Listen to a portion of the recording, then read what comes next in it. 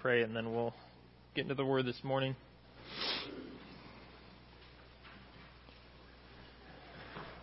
Lord God, we thank you for just so much that you blessed us with. Thank you for your life, your death, your resurrection, Lord, and that we get to celebrate what you've done today, Lord.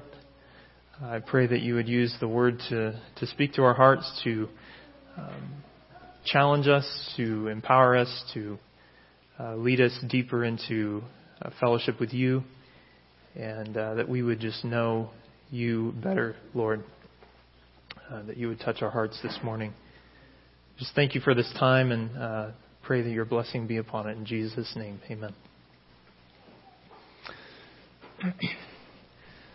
Well, a man walked into a doctor's office, and the receptionist asked him what he had. He replied, "Shingles."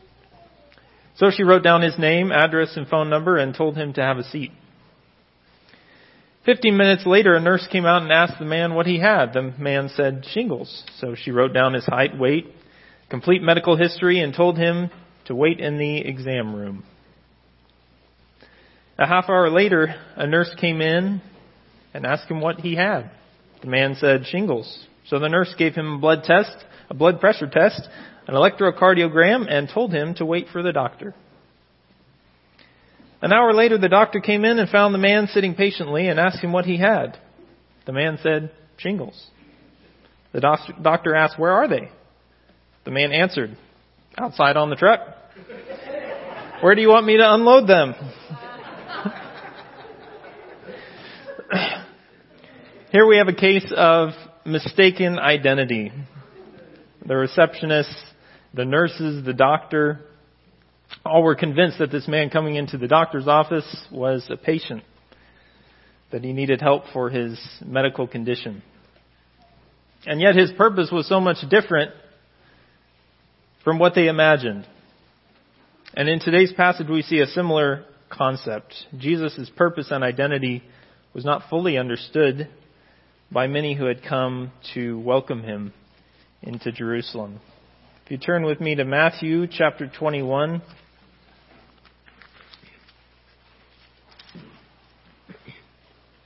Matthew chapter 21, verses 1 through 11.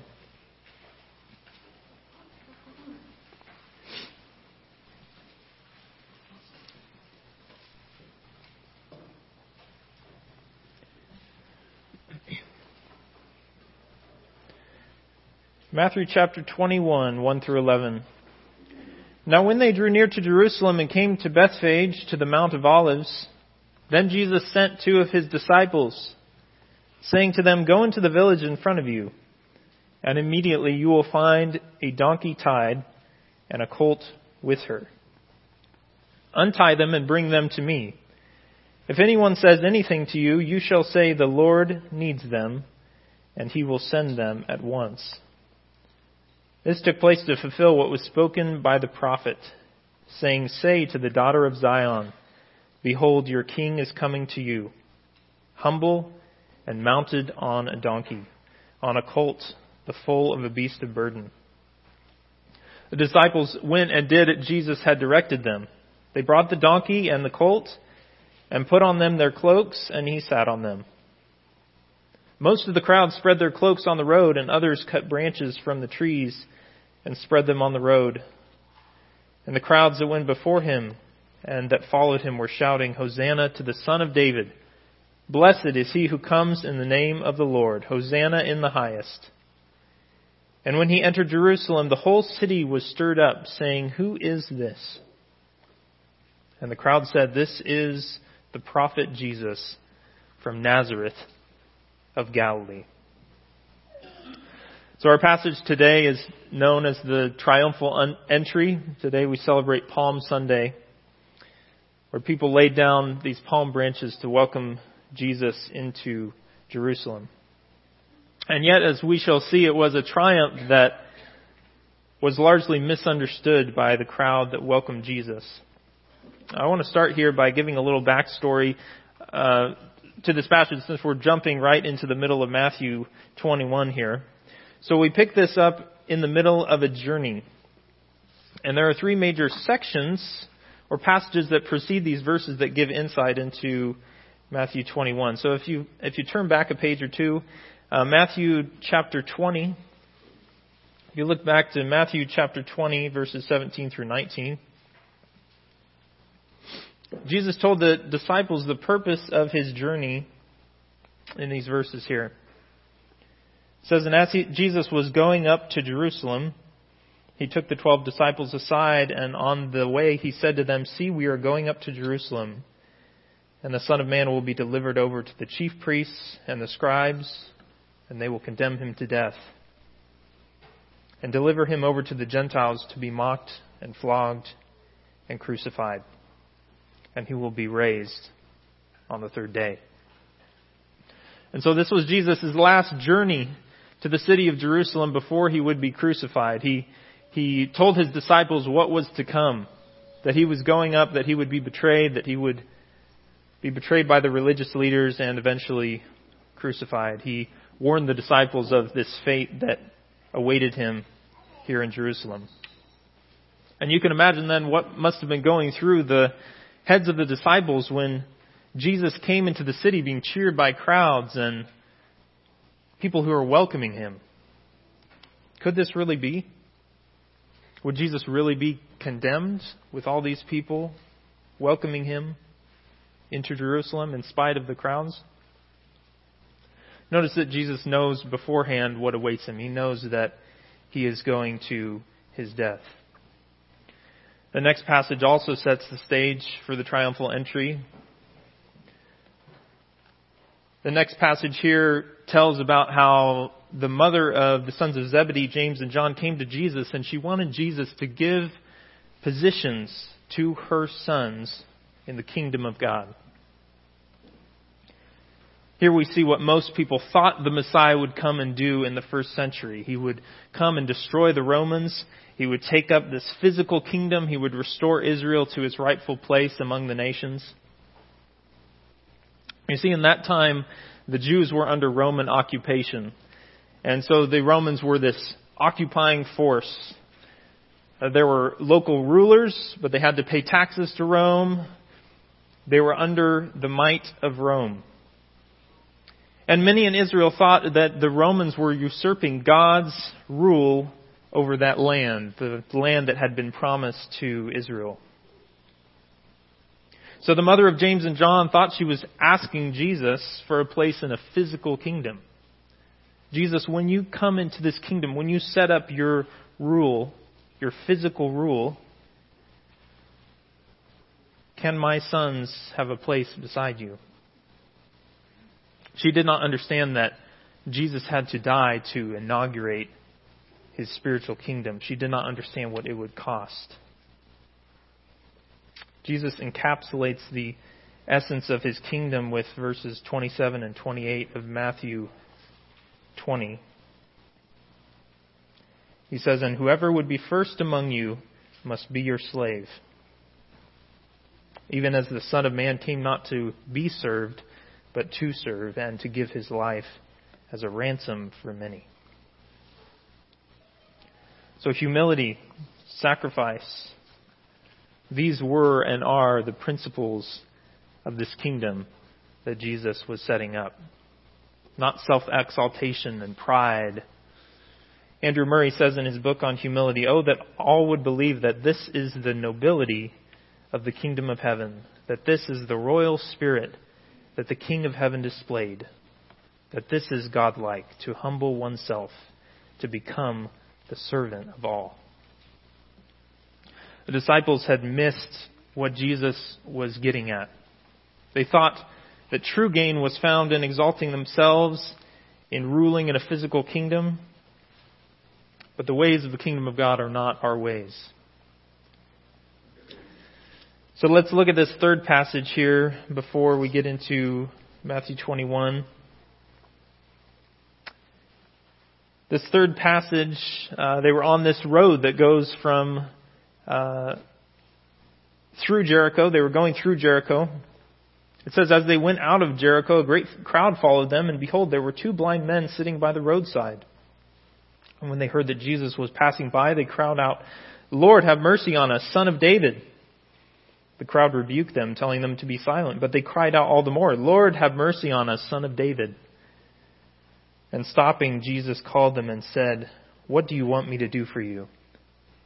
They said to him, "Lord, let our eyes be open."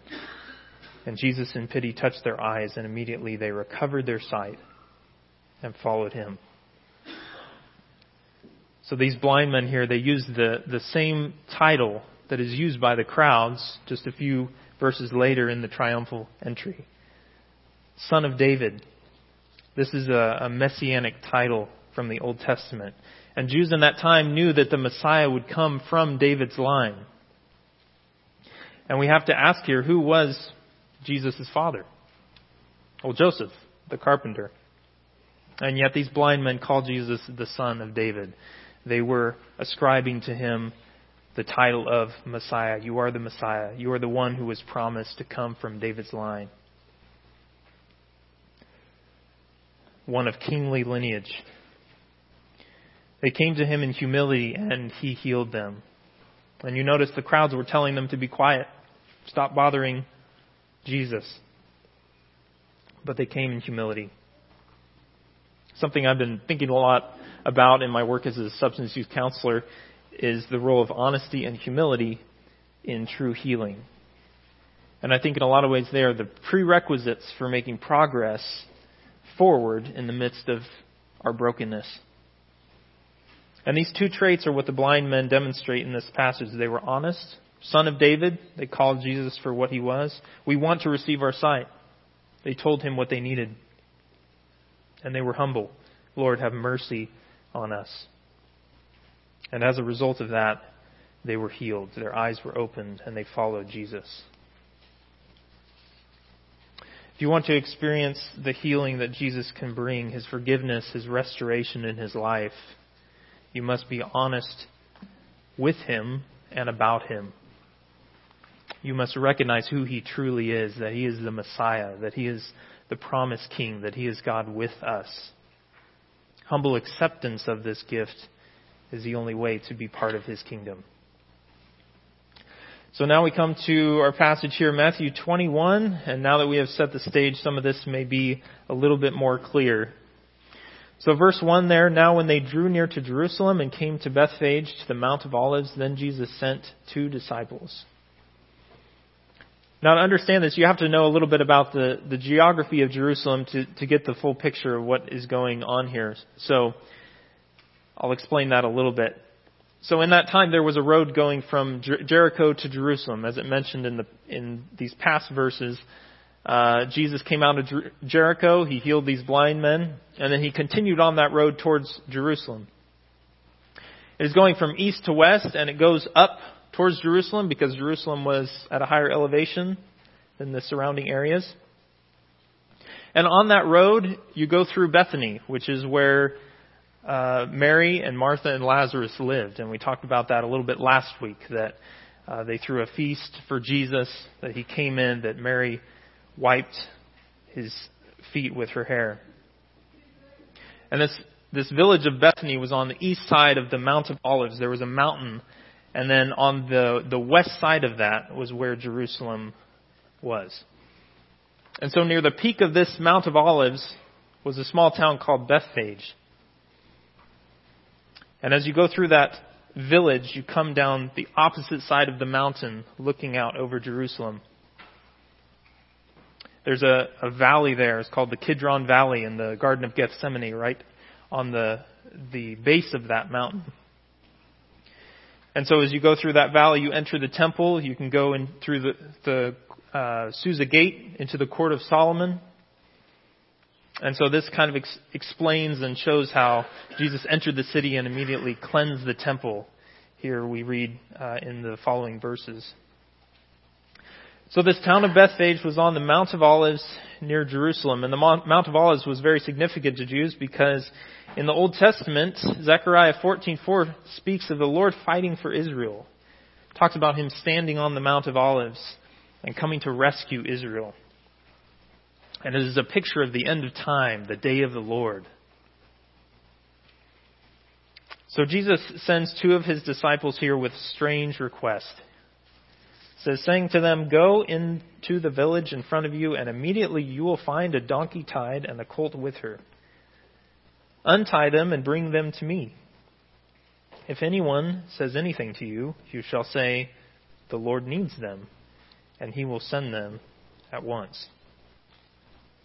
He tells his disciples to enter this town, Bethphage, and they will find a donkey and a colt, or a young donkey. And it's very possible that this was a young donkey and its mother together, and Jesus wanted both of them brought to him. Barnes' Notes on the Bible mentions this about Jesus' choice of a donkey on which to ride. He says, "In Judea there were very few horses, and those were chiefly used in war. People seldom employed them in common life and ordinary journeys. The donkey, the mule, and the camel are still used in Eastern countries. To ride on a horse was sometimes an emblem of war. On a mule and a donkey, the emblem of peace." So here's Jesus, the Prince of Peace. He came riding into the city of peace, Jerusalem, on an emblem of peace, a donkey. He came in peace.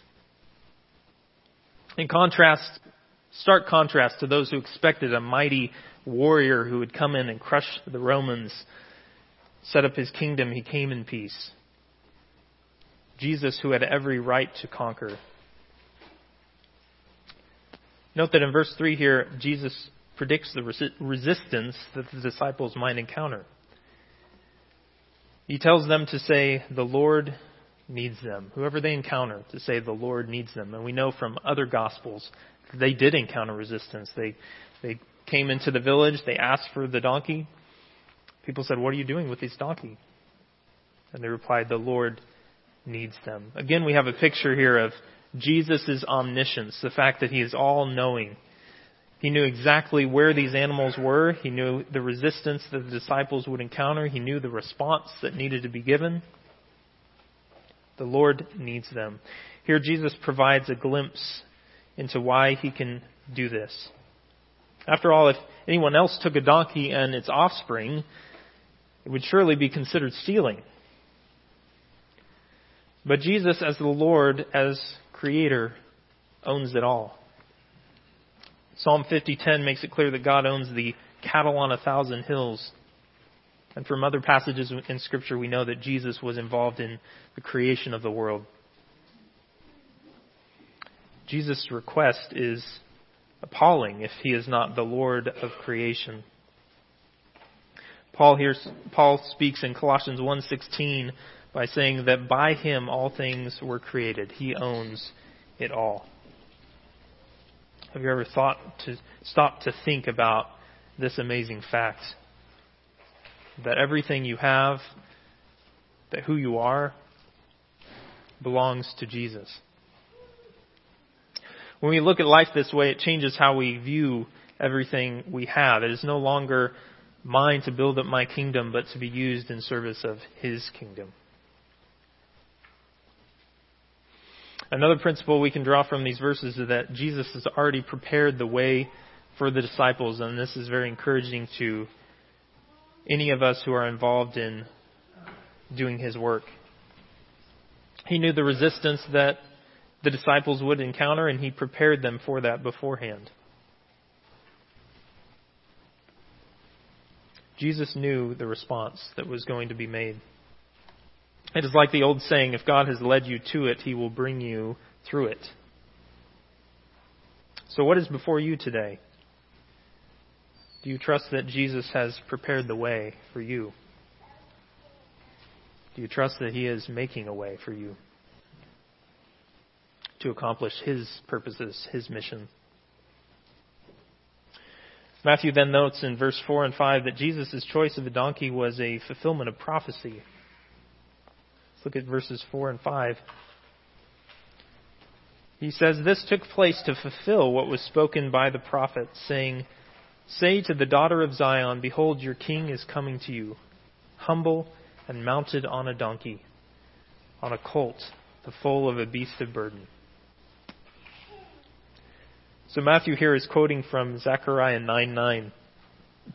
And what is interesting to note is that in Zechariah, This prophecy comes in the midst of a passage that seems to suggest that the Messiah would come and conquer.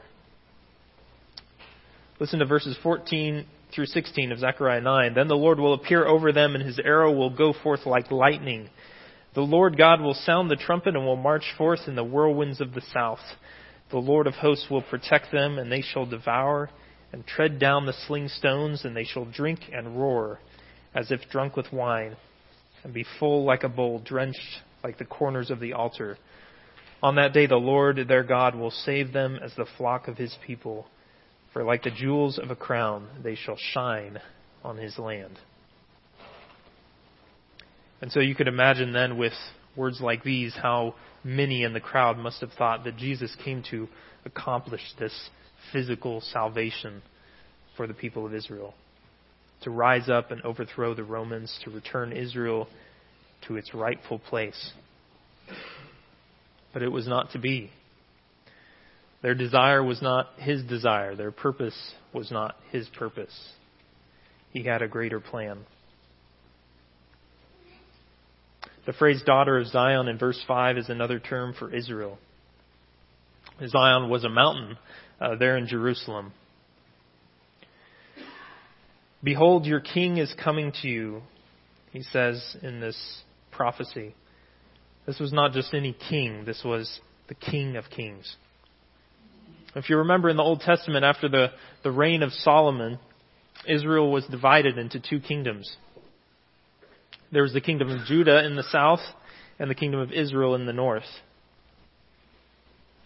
8 out of the 20 of the kings of Judah were evil and turned against the Lord. All of the 19 kings of Israel were evil and turned against the Lord.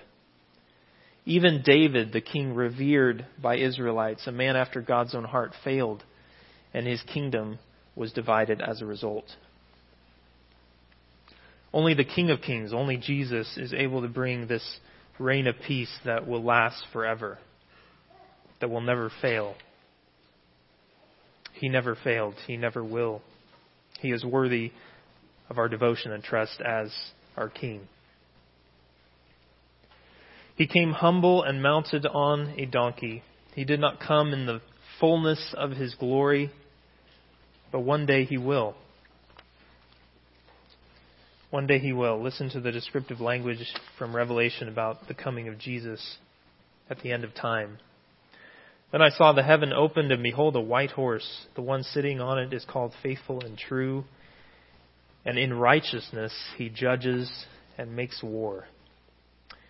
His eyes are like a flame of fire, and on his head are many diadems, and he has a name written that no one knows but himself. He is clothed in a robe dipped in blood, and the name by which he is called is the Word of God. And the armies of heaven, arrayed in fine linen, white and pure, were following him on white horses. From his mouth comes a sharp sword with which to strike down the nations, and he will rule them with a rod of iron. He will tread the winepress of the fury of the wrath of God the Almighty. On his robe and on his thigh he has a name written, King of Kings and Lord of Lords. This is a picture of the end of time when Christ will come to reign completely and fully. This is the King. This is our King. He came to Jerusalem in peace, humble, on a donkey, but one day he will come to conquer, to judge in righteousness and truth. So are you ready for that day? Is that a day of acceptance, anticipation for you? Have you accepted him for who he really is, the King of Kings, the Lord of Lords, that he is God in human flesh? Or do you continue to look at Jesus and see him for who you want him to be? He came humbly. Will you humble yourself before him to recognize him as the Messiah, as the Christ, as the only one who can save? If he is, then all of his words are true. If he is the King, then he is worthy of loving devotion, obedience, faithfulness. The disciples respond by obeying Jesus. Matthew 21:6-7 tell us the disciples went and did as Jesus had directed them. They brought the donkey and the colt and put on them their cloaks, and he sat on them. They took off their outer garments and laid them on the colt for Jesus to ride on. Some of them must have been thinking the least we can do is put our cloaks on the donkey if this is what Jesus is insisting on riding. As many of you may know, a donkey is chiefly a working animal. This would not have been the BMW of the day. Rather, it was more like a 78 Chevy or Ford pickup with dirt in the radiator and hay in the cab, with all sorts of things stacked up on the dashboard. You get the idea. So the disciples were probably thinking, this is no way for a king to ride. This is no way for our rabbi, the Christ, to ride into Jerusalem. And so they put their cloaks on the donkey for him to ride on. Notice that a crowd had also approached, and Matthew says in verse 8, most of the crowd spread their cloaks on the road, and others cut branches from the trees and spread them on the road. This is where we get the term Palm Sunday. We celebrate with palm branches. We'd cut down these palm branches and put them on the road as a place for Jesus to walk. Many in the crowd were also showing respect for Jesus. They laid their cloaks before him. And an interesting echo of the end of time in this passage as well. John writes in Revelation 7, verses 9-10. It says, after this I looked and saw a multitude too large to count from every nation and tribe and people and tongue standing before the throne and before the Lamb. They were wearing white robes and holding palm branches in their hands. And they cried out in a loud voice, salvation to our God, who sits on the throne, and to the Lamb. They were holding palm branches, a symbol of Christ's victory. You see, in this passage today, many who were there missed what Jesus had come to do. Many of them missed who he really was. But at the end of time, when Christ comes again, every tongue will confess, every knee will bow and worship Christ for who he is. Matthew 21:9 describes the crowd's response to Jesus. And the crowds that went before him and that followed him were shouting, Hosanna to the Son of David. Blessed is he who comes in the name of the Lord. Hosanna in the highest. The crowd was shouting Hosanna, which means please save us. And we sang songs reflecting that this morning. Please save us. Some, in their calling out Son of David, clearly acknowledged Jesus as the Messiah predicted in the Old Testament. And yet how many in the crowd were there at the cross? How many continued with him through all that he went through? Many did not truly believe or understand the true significance of what Jesus was coming to do. They wanted a Messiah who was going to fulfill their dreams, who would accomplish what they hoped.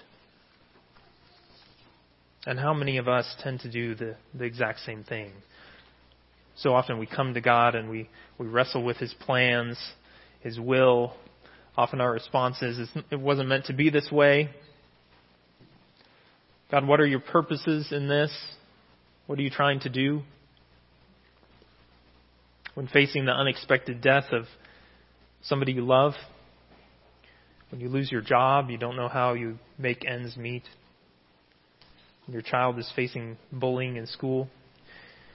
And we have to ask ourselves in the midst of all of this, all the disappointment, in the midst of all the heartache, who is this Jesus that we serve? What is his purpose? Is he there to give us all that we desire? Is he there to grant us what we are hoping for? Or is he the one who will accomplish his will in our lives? In this culture of self-determination and prosperity, and doing what we want when we want it. We have to ask ourselves, what do we expect of Jesus? What do you expect of Jesus? Do you see him as the one to grant all your wishes? Do you see him as the one who grants none of them?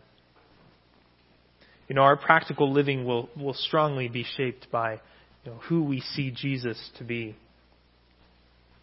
And as we see in this passage, Jesus knows so much better what we need than we do. We see further on in Scripture how Jesus says, it's better that I'm going away, because if I didn't go, the Helper would not come to you. And so because of what Christ did, because he accomplished his purposes, we have the Holy Spirit. We have the opportunity to put our faith in him for salvation. The crowds were hoping for this physical deliverance, but Jesus knew that their greater need was the salvation that he would provide through his death and resurrection.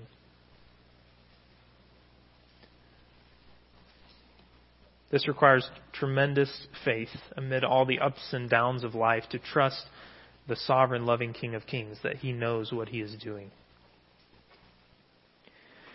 The last two verses in this passage sum up the view of the crowds here. Matthew 21, 10 through 11. And when he entered Jerusalem, the whole city was stirred up, saying, "Who is this?" And the crowd said, "This is the prophet, Jesus, from Nazareth of Galilee." Matthew says that the whole city was stirred up. Everyone was looking out and seeing all that was going on and asking, "Who is this?" Here we see a reflection that many in the crowd did not even know who Jesus was. And the crowd's attempt to answer the question here, they say, "This is the prophet Jesus from Nazareth of Galilee." They recognized Jesus as a prophet, but no more. They knew that he spoke the words of God, but they did not recognize him as God, as the Messiah, as the one to be worshipped. They knew his hometown, but they did not recognize his true home in heaven. So the question this morning that I'd like to leave you with is, who do you recognize Jesus to be? Who do you recognize Jesus to be? Is he a good teacher? Is he just a man who lived once a long time ago? Is he a prophet, one who spoke from God but no more? Or is he the King of Kings? Is he your King? Is he God in human flesh? Is he the one who holds life in his hands? Is he worthy of all praise and honor and glory forever? This will change the way that you praise him. This will change the way that you look at him. You will praise him not just for what he can give to you, but for who he is. If we are servants of this great a King, if we are servants of the King of Kings, then we will go where he calls. We will speak what he speaks. We will do the things that he would do. And in this, he will be truly glorified.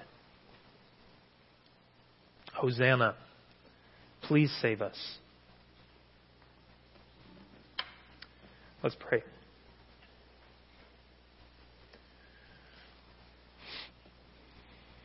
God, this is such a sobering and challenging passage because it reminds us of how close these people were to Jesus, and yet they missed his identity. They missed who he was. They missed his purpose. And many of them, when he went to the cross, were nowhere to be found. And so, God, I pray that you would burden our hearts with a desire to know you better, to know you deeper, to know you as you truly are, Lord, not just who we want you to be. And God, that as we minister to others throughout this week and throughout this time, this Easter season, Lord, that we would be excited about sharing who you are, Lord. That we would be excited about sharing the kingdom that you have established, and that we'd invite people to be a part of that kingdom, Lord. God, we're just so thankful that you are the Savior, that you are the Messiah. And Lord, that we can rest in you knowing that one day, Lord, in your fullness you will come, and that you will reign, and that you will be worshipped. Father, we thank you for this week. We pray that your grace would surround us this week as we meditate on just what you have done, Lord, and that each and every day we would see that in an even deeper way, in a more meaningful way, God, that you would change our hearts as we reflect on who you are and what you've done. In Christ's name we pray. Amen.